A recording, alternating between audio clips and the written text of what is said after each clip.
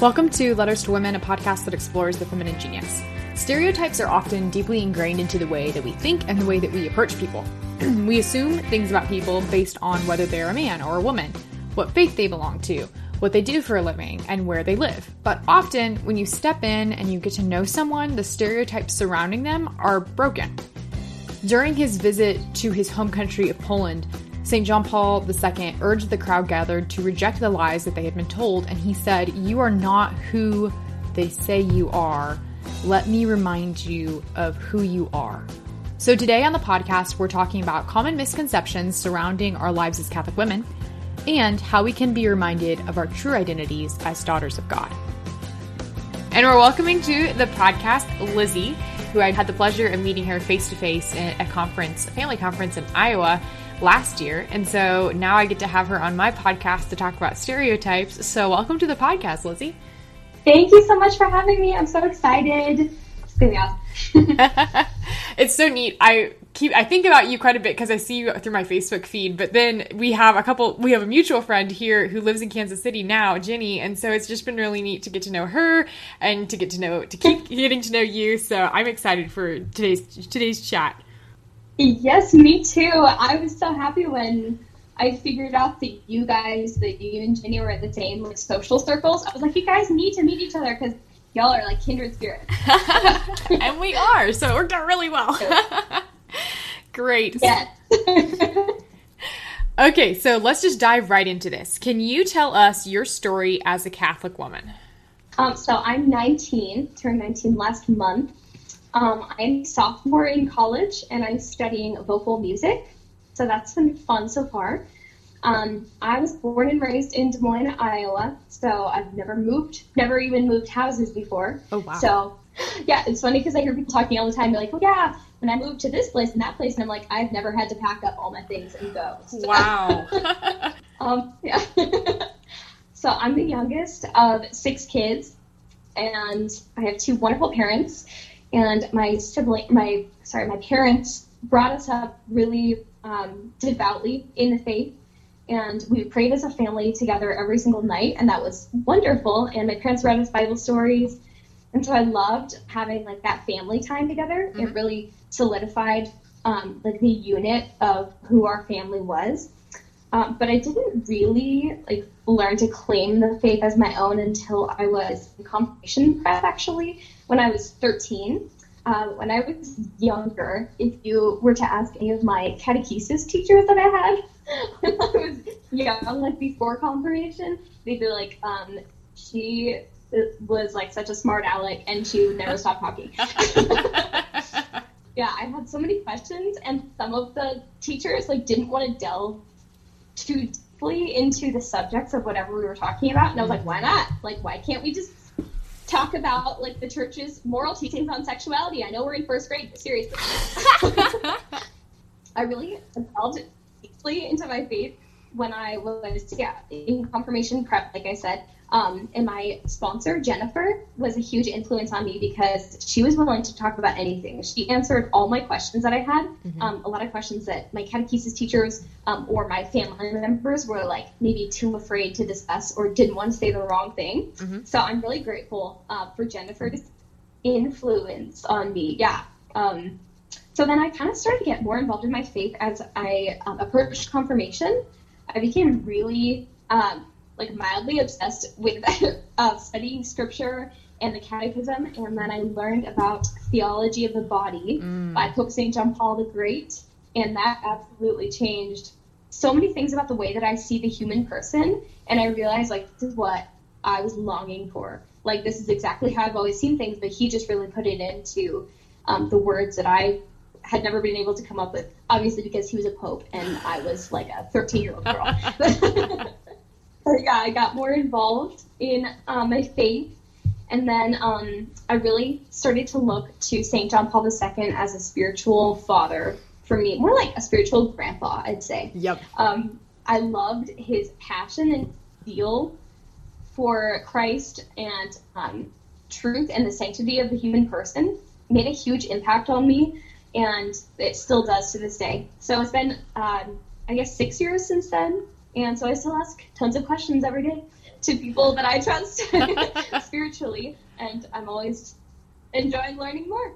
That's so beautiful. I love being friends with you on Facebook because just like what you've said with your story just so connects so that you're not afraid to say what you're thinking and you're not afraid to ask those deep questions. And so I love how that's still like, I can perceive that. And I just like mostly know you through Facebook. And it's just been really beautiful to see that come like into real life and that being conversations too.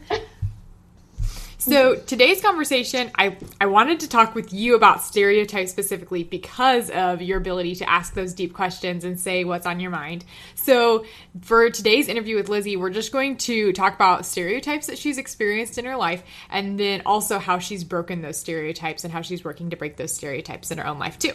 So to start with, number one, what are some gender stereotypes that you faced as a woman specifically, and how do you break those stereotypes?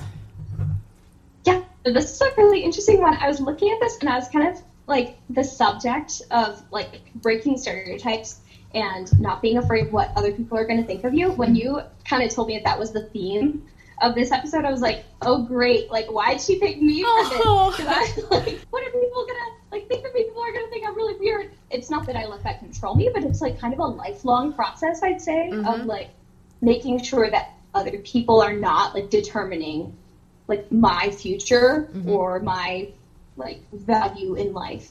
So I guess as far as gender stereotypes, I would say like I said, I'm a really talkative person and I ask a lot of questions. And so I face gender stereotypes mostly regarding like the classroom. In my classes that I've taken, I've had some professors, usually male, who don't really seem to take my opinion very seriously, and they kind of underestimate my capabilities, it seems. And so I break that as best as I can by using my voice to talk even louder, not so much to like prove myself to them. My motivation behind like why I do this and why I like instead of quieting down, I tend to, I say I talk even louder. I don't literally mean yelling at people, but I just like don't back down because I know that that's what they want me to do, and I'm never going to overcome that, and I'm letting these people have power over me if I do that. But I'm not really raising my voice up to like prove myself to anyone, but more so because I just kind of want to be a good example to other women, especially to help them realize how strong they are and how powerful women can be when we like speak up for ourselves and for each other, especially because being a woman is hard enough. Being a woman in the classroom or in our Catholic faith or, really any circumstance really puts another twist to it. So it's really important that we support each other and are examples for one another. Yep. And that's such a countercultural way of approaching it too, because the culture will say, like, oh, don't worry about pushing other women out of the way. Don't worry about thinking of yourself first, but to respond in a situation where you're like, oh, like I want to be heard, and to also like take into consideration the fact that other women want a chance to be heard is really beautiful too. And like, what a Catholic way to respond to that. Speaking of Catholicism, so the next stereotype that we're going to tackle is what are stereotypes that you faced as a Catholic, and how do you break those stereotypes? I love this because you're so passionately, beautifully Catholic. But I know that there's stereotypes that you probably have to face in like in your daily life. So how are those? What are those in your life, and how do you fight those? It's really funny to me that this is a question like that I'm answering right now, because I just had an encounter like last week with a few of my classmates who were kind of bashing the church and the church hierarchy and like the whole concept of organized religion, which I understand why people are doubtful about it, because humans are,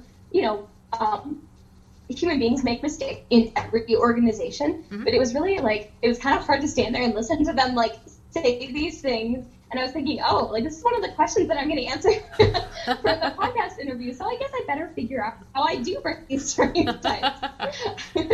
It's much easier to like write about it in a blog post than to actually be in a situation where your classmates are like, oh, I don't like Pope Francis. And you're like, oh okay, let me try to approach this with charity. Also true.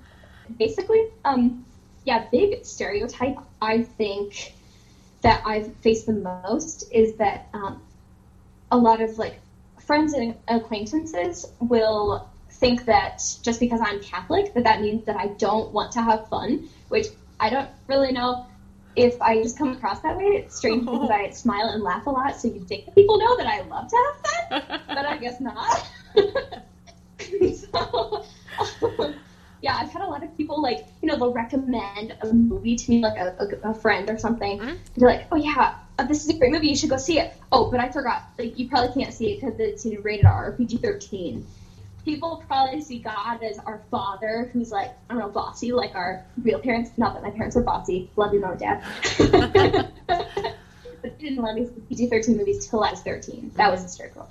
But, like, God exists outside of time and space and cinemas. So I think it's okay sometimes to, like, do fun, regular, normal things, as long as we're being prudent in all of our words and actions. And I think a lot of people don't realize that you can do that as a Catholic while also loving your faith and your church. Mm-hmm. Mm-hmm. I love that. And, like, too, that we're, like, when probably part of the new evangelization is getting into the trenches with people and getting alongside them. And if we shut ourselves off and, like, want to exist in a bubble where it's like, I really don't want to interact with what today's culture presents, then, like, we're missing out, because we're missing out on how people are living and what people are experiencing in today's world, for sure. Absolutely. Yeah, it's really important to be, like, a kind of a cliche in my Catholic circles is, be in the world but not of the world. Mm-hmm. And I really like that, because it really, sets it in stone for me. Like, I can be a, quote-unquote normal person. Normal is a very relative term, but you can be a part of the culture and, enjoy the same things that your friends do in general, as long as you're, like, making everything about Christ. And it's kind of neat to be able to take those cultural norms and put it in context of our faith. Like, one big example that I'm thinking of is when I saw Wonder Woman 4 times in theaters. I'm, like, mildly obsessed with that movie. I saw it with a different person each time. And so I took notes on it the last 2 times that I saw it, and just some of the things that I absolutely loved about it, different aspects and how it relates to my faith. Mm-hmm. And so I have this whole list of different incredible lines that, Wonder Woman said. One that's coming to my mind right now is, I will fight for those who cannot fight for themselves. Mm-hmm. And she's talking about the people who are the victims of the war that's going on and how fearless she is in that. And I thought of St. Joan of Arc and how she was so brave and willing to sacrifice herself before anyone else, and just ultimately wanting the best for people. And then about how, like, Christ does that for us, like, every day in our life, and especially when he did that on the cross for us. So it's really neat how you can relate these cultural, like, aspects and norms of today to our faith, and kind of, like, I learn more about my faith through those things. So I feel like it can actually become used as an evangelization tool. Mm-hmm. Mm-hmm. That's so true. And stuff that you would have missed out on if you'd said, well, like, that movie isn't, like, blatantly Christian, and so I'm going to skip out on it because I, live in the world, not of it. And so if you'd skipped out on that, but how much beauty there is in in movies like Wonder Woman and other things too, where you can find God even in literature, in art, or in movies, and how much we'd miss out on that if we just kind of retreat and say, no, like, I really don't want to be involved in today's culture. So another stereotype that a lot of people that I've encountered have thought about my faith is that, like, I'm taught through my church and my faith to be against modern science and technology, which doesn't make sense to me, because, like, if anything, science furthers my belief in our almighty, powerful God, who, loved us so much that he gave us the tools to learn about how everything came to be.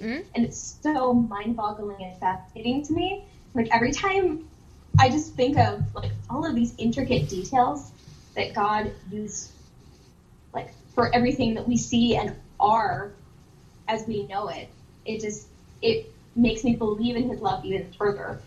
But I think I proved this myth wrong when I gave a biology presentation on the theorist of the Big Bang, who was a Belgian Catholic priest. Yes. That was fun to kind of glance back at my professor every now and then and see how he reacted. He was one of those professors who kind of underestimated my abilities. But it's a defining experience for me. Yeah. Well, it's incredible, like, when you dive into that, like you're saying, like, people thinking that Catholicism and science kind of just butt heads. And when you dig into a lot of science, like, there's a lot of Catholicism in at the root of a lot of scientific theories and discoveries. And so, yeah, but I've come across that stereotype too. And even in writing about scientific things, where it's like, oh, you can't write about that because you're Catholic. Like, no, like, I'm writing about it because I'm Catholic. Exactly. Yep. Saints know their stuff. They do. They sure do. So part of your life experience has involved spina bifida. What are some can't even talk. What are some stereotypes that you've faced with your disability, and how can you break those stereotypes? Yeah, so basically, for any listeners who might not know what this is, spina bifida is this neural tube defect. So it causes nerve damage in really any part of the spine possible. Mine is considered the most or like the type that I have is considered the most severe, but the level that I have it at is like relatively low compared to a lot of people. Mm-hmm. So I can walk, but it caused nerve damage in my legs and feet and some organs. So like I walk with a limp that's clearly visible to anybody who's like paying attention at all. So like because of this, because it was like visible to everyone that I encountered, I encountered a lot of like bigotry and discrimination kind of from the time that I was little. Felt like an outsider, especially starting on my first day of kindergarten. I have a specific memory of being in my classroom and being the shortest one, always the shortest one in every social circle. On my first day of kindergarten, my teacher had me step out of the classroom with the teacher's assistant for a few minutes, and she didn't tell me why, and I was kind of confused. I was like, what's going on here? But when I came back inside a few minutes later, a bunch of my classmates started asking me about my disease and how they could avoid catching it, and they specifically used the word disease. And I don't know too many 5-year-olds who could word on their own, so yeah, I'm thinking that was probably my teacher used. I knew that she meant well, and she just wanted to like tell my classmates, you know, that I'm different and things like that. Mm-hmm. But it kind of made them like treat me more like an outcast than anything, even though I think that was the total opposite of the consequence that she intended. Yeah. But this one experience definitely impacted my self-esteem a lot. It kind of made me feel like I will never be normal or as adequate as my peers. So that's been a huge struggle just kind of throughout my 19 short years of life. Kind of having to overcome that idea that's been placed in my head time and time again that I am so different from everyone else and that like I can never be as good as they are because of this. Mm-hmm. That might sound ridiculous to someone who doesn't have a disability, but when you do have one, it's like you encounter this usually on a daily basis or, you know, often. Uh-huh. And so it's really hard. It's like so difficult to be telling yourself every day, like, I am good enough and I'm loved by Christ and my family and my friends, when like so many times I've been told the opposite. So it's definitely like something that I'm still having to remind myself of every single day, because like people underestimated me in just about every way possible when I was younger, especially, and still to this day. Sometimes some acquaintances and peers have assumed that I'm not capable of succeeding because, you know, I live with chronic illnesses. I have, you know, like chronic headaches and migraines and just some other things that, like, you know, make things more difficult. And sometimes those health conditions dictate whether I go to a sleepover or on a conference or whether I go to class that day. Sometimes if a headache is bad enough. So, like I said before, I don't really try to overcome these stereotypes because I feel the need to prove myself to anyone, but more like to encourage others around me to feel that they can do the same thing. Mm-hmm. Because I know that no matter what background someone comes from, you know, whether they have a disability or something that makes them physically, you know, evidently different from others, or if they just feel like generally inadequate or like they've had this social status kind of transcribed for them and they've been told you're not good enough, you're not pretty enough, you're not smart enough, whatever it may be. So I feel that through trying to overcome that stereotype of I'm inadequate because of this, mm-hmm. I really try to help others around me, whether they can specifically relate to me or not, realize that it's not true and that you don't have to be who people say you are. And that is one thing that I absolutely love about St. John Paul II. As I mentioned before, he's one of my absolute favorite saints, because I absolutely love this quote that he said when he visited his home country of Poland, when I believe he had just become Pope recently, when he visited Poland and it had been taken over by communists. And he told the gigantic crowd, he said, "You are not who they say you are. Let me remind you of who you are." And that is so powerful to me. I remember the first time I heard that phrase a few years ago, I was like, whoa, what if someone had said that to me when I was in like second grade and I was getting bullied and I was like, you know, having a hard time believing that I was loved fully by like the people around me and those who mean a lot to me, you know? And so that sentence is just so powerful to me. It seems so simple, but it really reminds me every day, like, I'm not who anyone says I am except Christ. Like, he alone is the one who gets to say whether or not I have worth and value, and he absolutely says that I do. I had a friend who was a priest who recorded a homily from yesterday, and he talked about that same trip to Poland, and he was talking about how powerful that is and how much we desire to see, how much we should desire to see ourselves as God sees us. And that's so powerful. And yeah, what a small, like most of the quotes that I love from John Paul II are so small and short, but man, they pack a powerful punch when it comes to like our spiritual life, and for being such small little snippets into his life, they just give us a ton to like sit and ponder on and meditate for sure.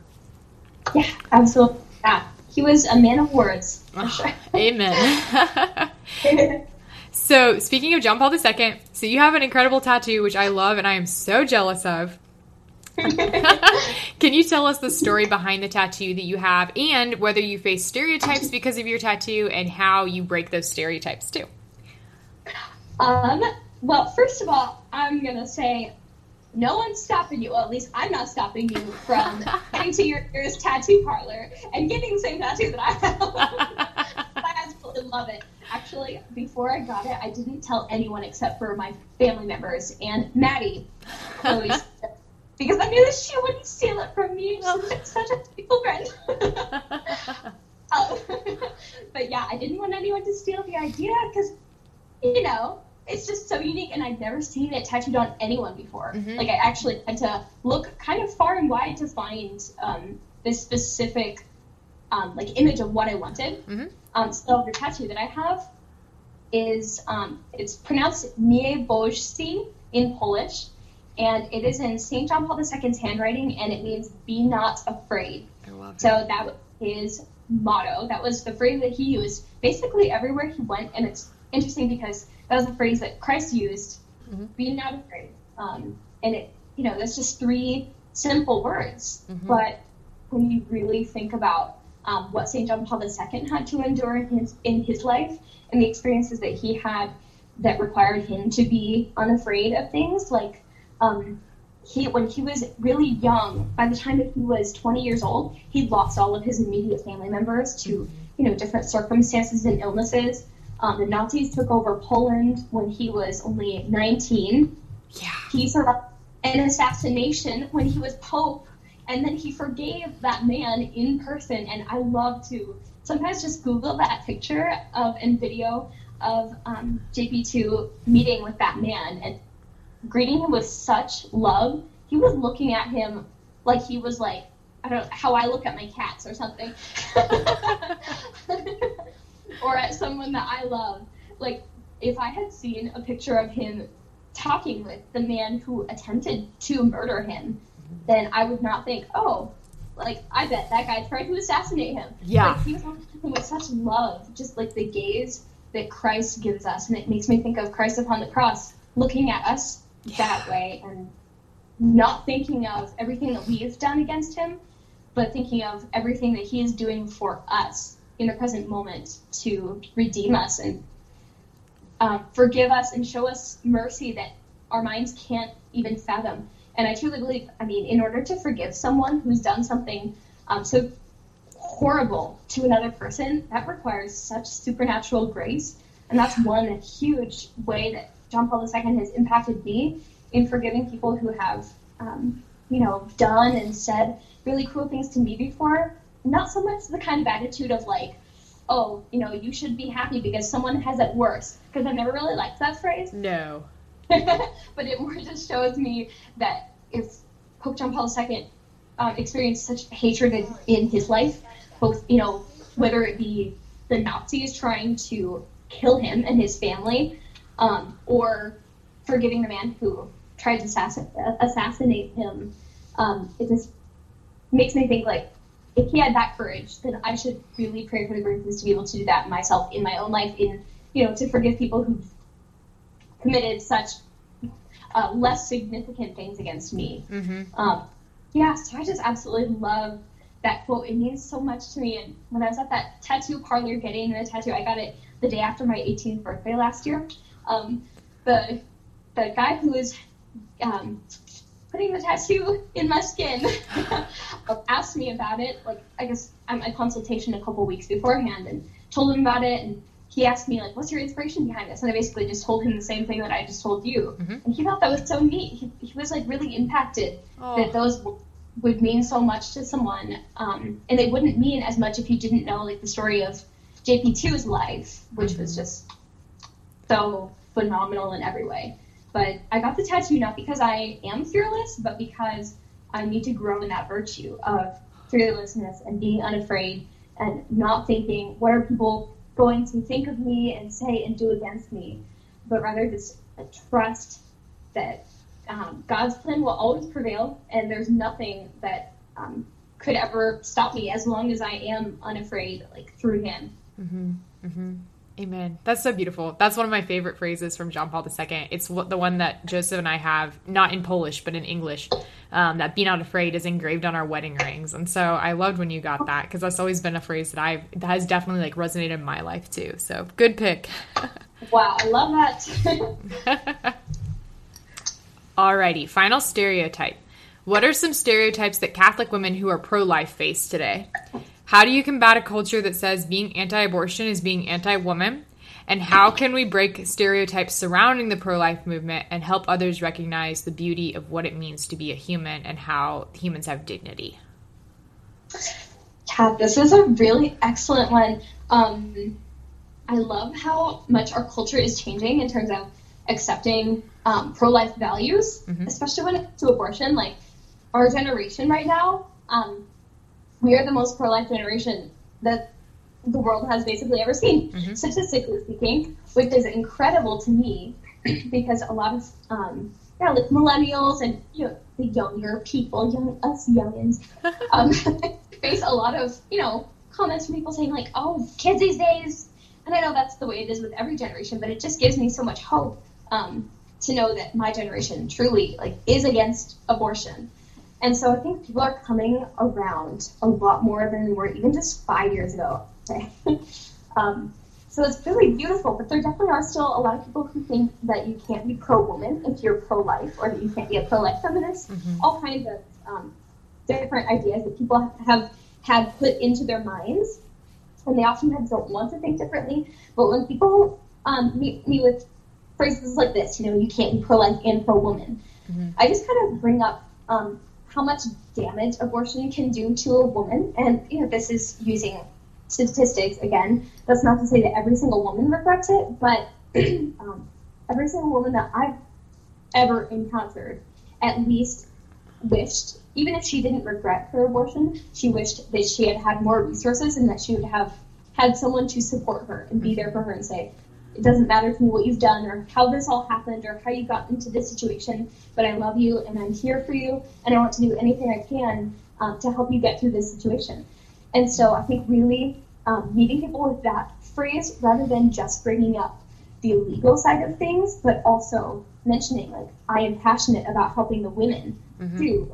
This isn't just a pro-birth movement, as people have said before, just helping them until the baby is born and then sending them on their way. That's absolutely not what our movement should be about, although sometimes some people approach it with that mindset, and that's really unfortunate because that's not what I'm about at all. So I just love to have these, you know, really meaningful discussions with people talking about how can we as a culture change the mindset of crisis pregnancy and unexpected pregnancy, and how can we support our individual women in our lives who are facing these situations, and truly making the culture be one that celebrates all life. And I think that is truly the key. Like, changing the culture is going to be what it takes to truly abolish abortion and all of the damage that it has done to our society. That's so true. I love that too, where this isn't just about having a healthy birth. This is about a human being, and like who's been human since the moment of conception, and will be human until moment of natural death. And that whole process and that whole journey is something that should be protected, and we should all see like the whole human existence as one of dignity, and we should try to protect that for sure. Yes, exactly. And I was kind of discussing the same thing a couple of days ago. I went to a Students for Life leadership conference. It's great. We talked all about about like how our society views women, and how that, like, the sexism of our society that's so often found still to this day has impacted like the role of abortion in our world and in our culture. Because the idea that women are not strong enough to do things on their own has, in many parts of the world still is true today.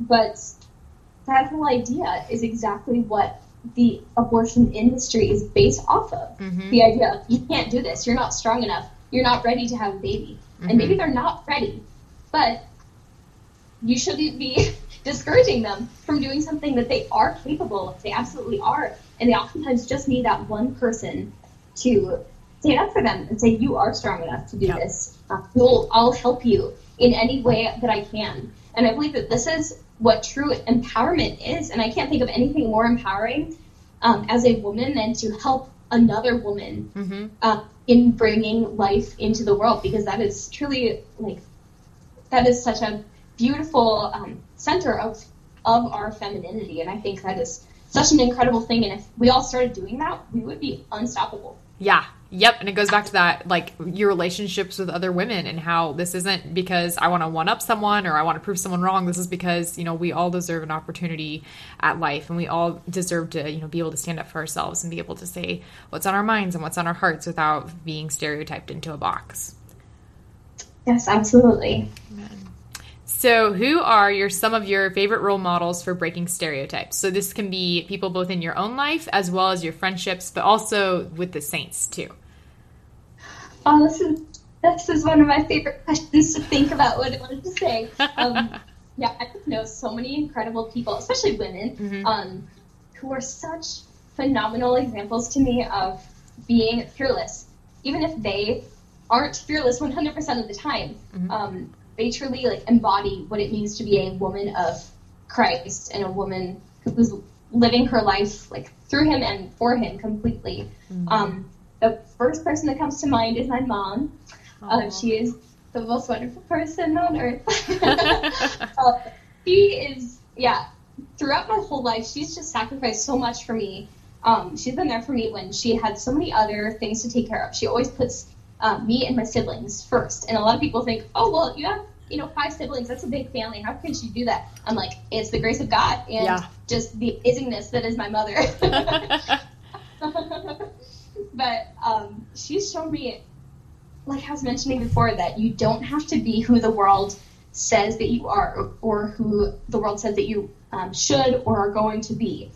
And St. John Paul II reminded us so many times throughout his life, and that legacy lives on, that you don't have to subscribe to this idea of you'll never be good enough.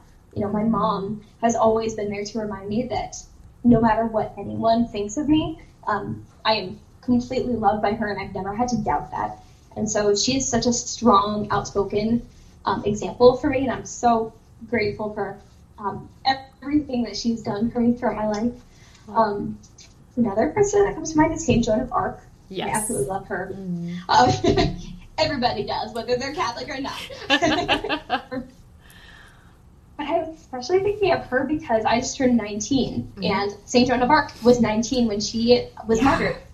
So I think one thing that is quite remarkable about her life was that some of the witnesses who saw her death said that she seemed terrified of the death that she was about to endure. Because, I mean, obviously, who wouldn't? Yeah, seriously, though. When you know you're going to the stake, of course, you're terrified. But it was just so many of the witnesses said that they were amazed that she was doing it anyways, especially as such a young woman. And in that time, in particular, women were not viewed very well. And people were amazed that she had so much courage and that she was so willing to do something despite, the negative consequences it was going to have on her life, which was death. But she knew that she was doing it all for Christ, and so that's an incredible thing to me, and I think that can impact anyone of any age or background. Yeah, that's so beautiful. Yeah, Joan of Arc is one of my favorites too. And just, gosh dang it, there's so many beautiful saints who are women who broke so many stereotypes of what they were expected to do or who people thought that they should be. Way to be surrounded by such a beautiful cloud of witnesses and to know that we're not alone. Yes, absolutely. It's so beautiful. One more was St. Edith Stein. Yes. She, oh my gosh, just love that woman. And I think I find her especially relatable because she didn't live that long ago. She died during World War II. Mm-hmm. And so she was a convert to Catholicism. She was born into a Jewish family.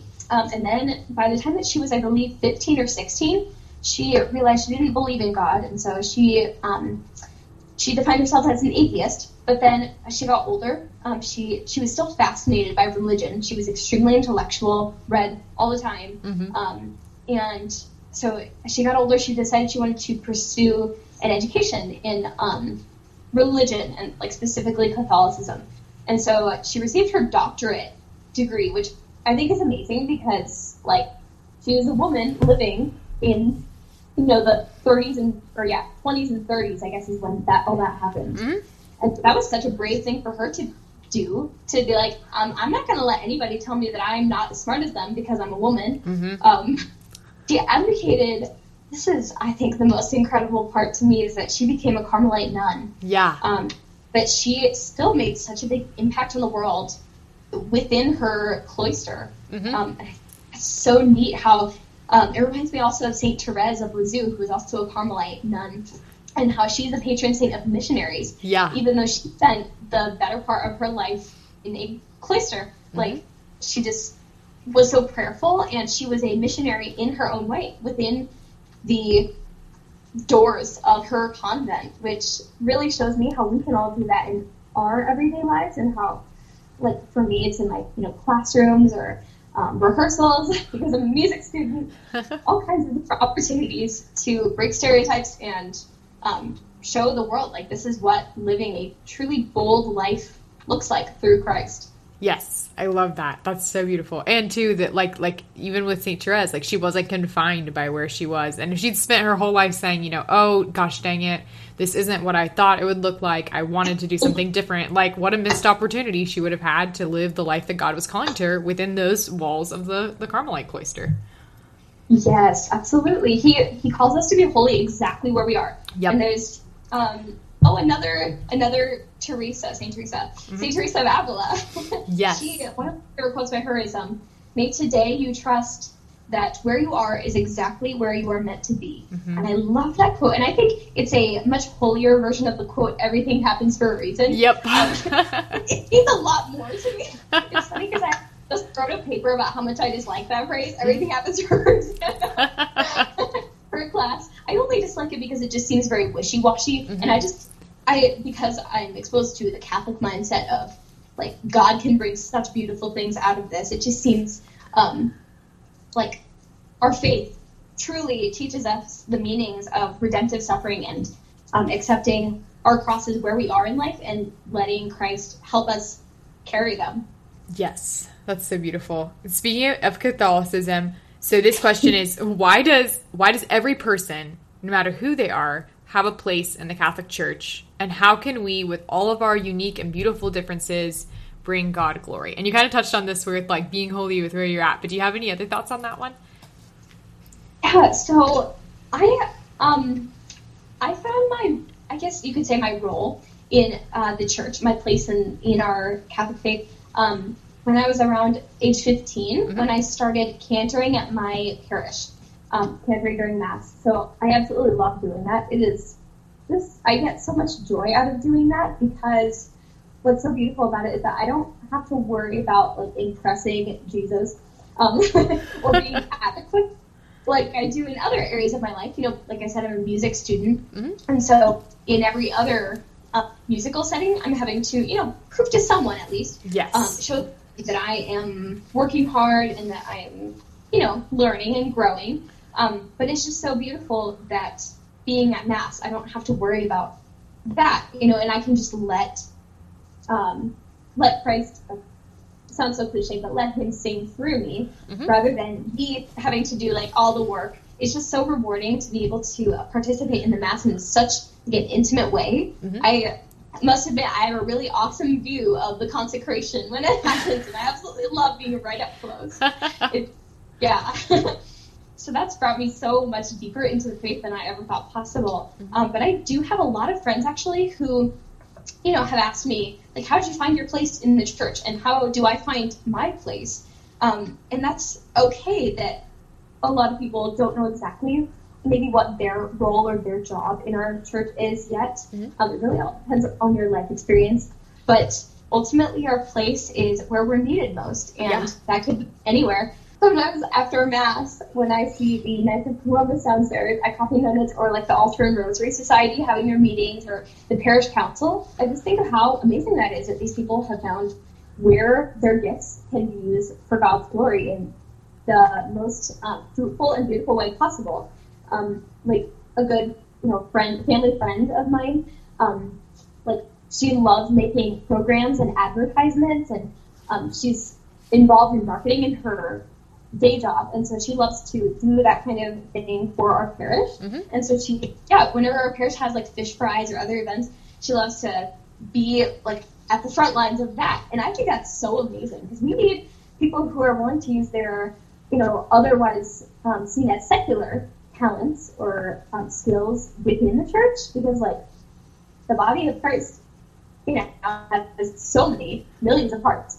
And so I think that's so amazing to use our gifts wherever we feel or wherever we see them best fit into it. And sometimes it takes a while to figure out where that is, but ultimately, like, where our place in the church is where God is calling to us to in the present moment. Yes, that's so beautiful. And everyone has like a unique set of talents and gifts that they've been given. And so no one's place is going to look exactly the same. So when you're looking for your spot in the church, it can't just be like, well, Lizzie does this, so I'll do what Lizzie does and then I'll find my spot. It's like, no, like God's calling you to something specific. Like that's with your gifts and with your talents. And there is a specific spot for you, and the church does need you.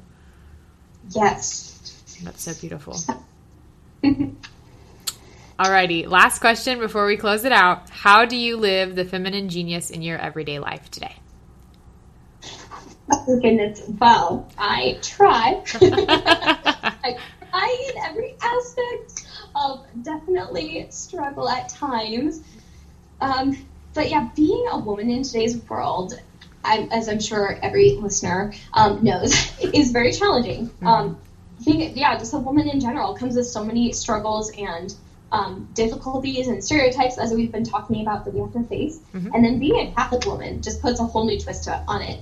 But I think that living out the feminine genius is such a precious opportunity to have, because like we were just talking about, you can do this in any way that God is calling you to do. Like, he's not calling you to be just like Saint Therese, even though she's a lovely saint. We can, of course, imitate the saints in their virtues and their holy lives that they lived. But he wants us to be our own unique person. And so the feminine genius, I believe, truly shows us how to do that in our lives. And I love how when St. John Paul II wrote like about the feminine genius, he didn't say, this was the ideal Catholic woman. Like, he wasn't like, she's, you know, meek and humble and, you know, spends all day baking or and knits and things like that. Yeah. You know. No offense to any knitters out there. I just don't know how to knit myself. So if I want to teach me, I'm open to learning. But there's no cookie cutter mold of how we're supposed to be as far as being a Catholic woman. Of course, we're all called to holiness, but that will look different for every person and especially every woman. Mm-hmm. And so, like I said, living out your vocation where the world and where the church needs you the most in the present moment. And it's really important to remember that, a lot of people will worry that they're not going to follow the vocation that God has planned for their lives, thinking like, does God want me to be a sister or a wife or, a husband or a priest, whatever it may be. People worry so much about that, and because of that, they don't focus as much as we're called to on the present moment and where God is calling us right now, and to live out our vocation of holiness and love and joy through Him in the people that we see every day, that, no matter who it may be. But God didn't create us to be one another. He created us to be our own specific person, and it's really through that we can show the world what it looks like to live a holy life. And I often think of how, like you mentioned, so many women kind of struggle with comparing themselves to others, and I certainly understand that. But it's so important that we help each other carry our crosses towards heaven. And I think of how, Jesus, he is the Son of God, and he didn't need Simon of Cyrene, so to speak, to get to God, and he can do anything, and he could have carried the cross alone if he wanted to. But I love to think of it in this way, that Jesus wanted to display one last example of brotherly love before he sacrificed his life for us. For remember that if we help each other carry our crosses, then that is the key to everything, and that is where it all begins and ends, and that's what every human relationship is about, whether it's marriage or friendship or our relationship with Christ. He helps us carry our crosses every single day, and I think that if women started to do that, then the road of sainthood, which can often seem really long, it would be greatly consoling if women started helping each other carry our crosses, and we would really change the world. Amen. That's beautiful. Thanks for coming on to the show. Thanks for sharing your story and how you break stereotypes. And thanks for breaking those stereotypes for us too, and for starting conversations. And it's been beautiful to chat with you. So thanks for coming on the show. Yes. Thank you so much. This has been awesome. Thanks for listening. You can find out about how to find Lizzie on social media, as well as the resources that we mentioned in this episode on my blog, oldfashionedgirlblog.com. Have you thought about sponsoring a Letters to Women episode? This podcast is a great platform to reach out to Catholic women and tell them about your business. Send an email to chloe.langer@gmail.com to find out more information. If you'd like a sneak peek at the newest episodes and access to polls and forums that help me decide who to interview next on the show, join my support team at Patreon. You can find out more at patreon.com/Letters to Women. And that's all I have for this episode. So until next time, be not afraid.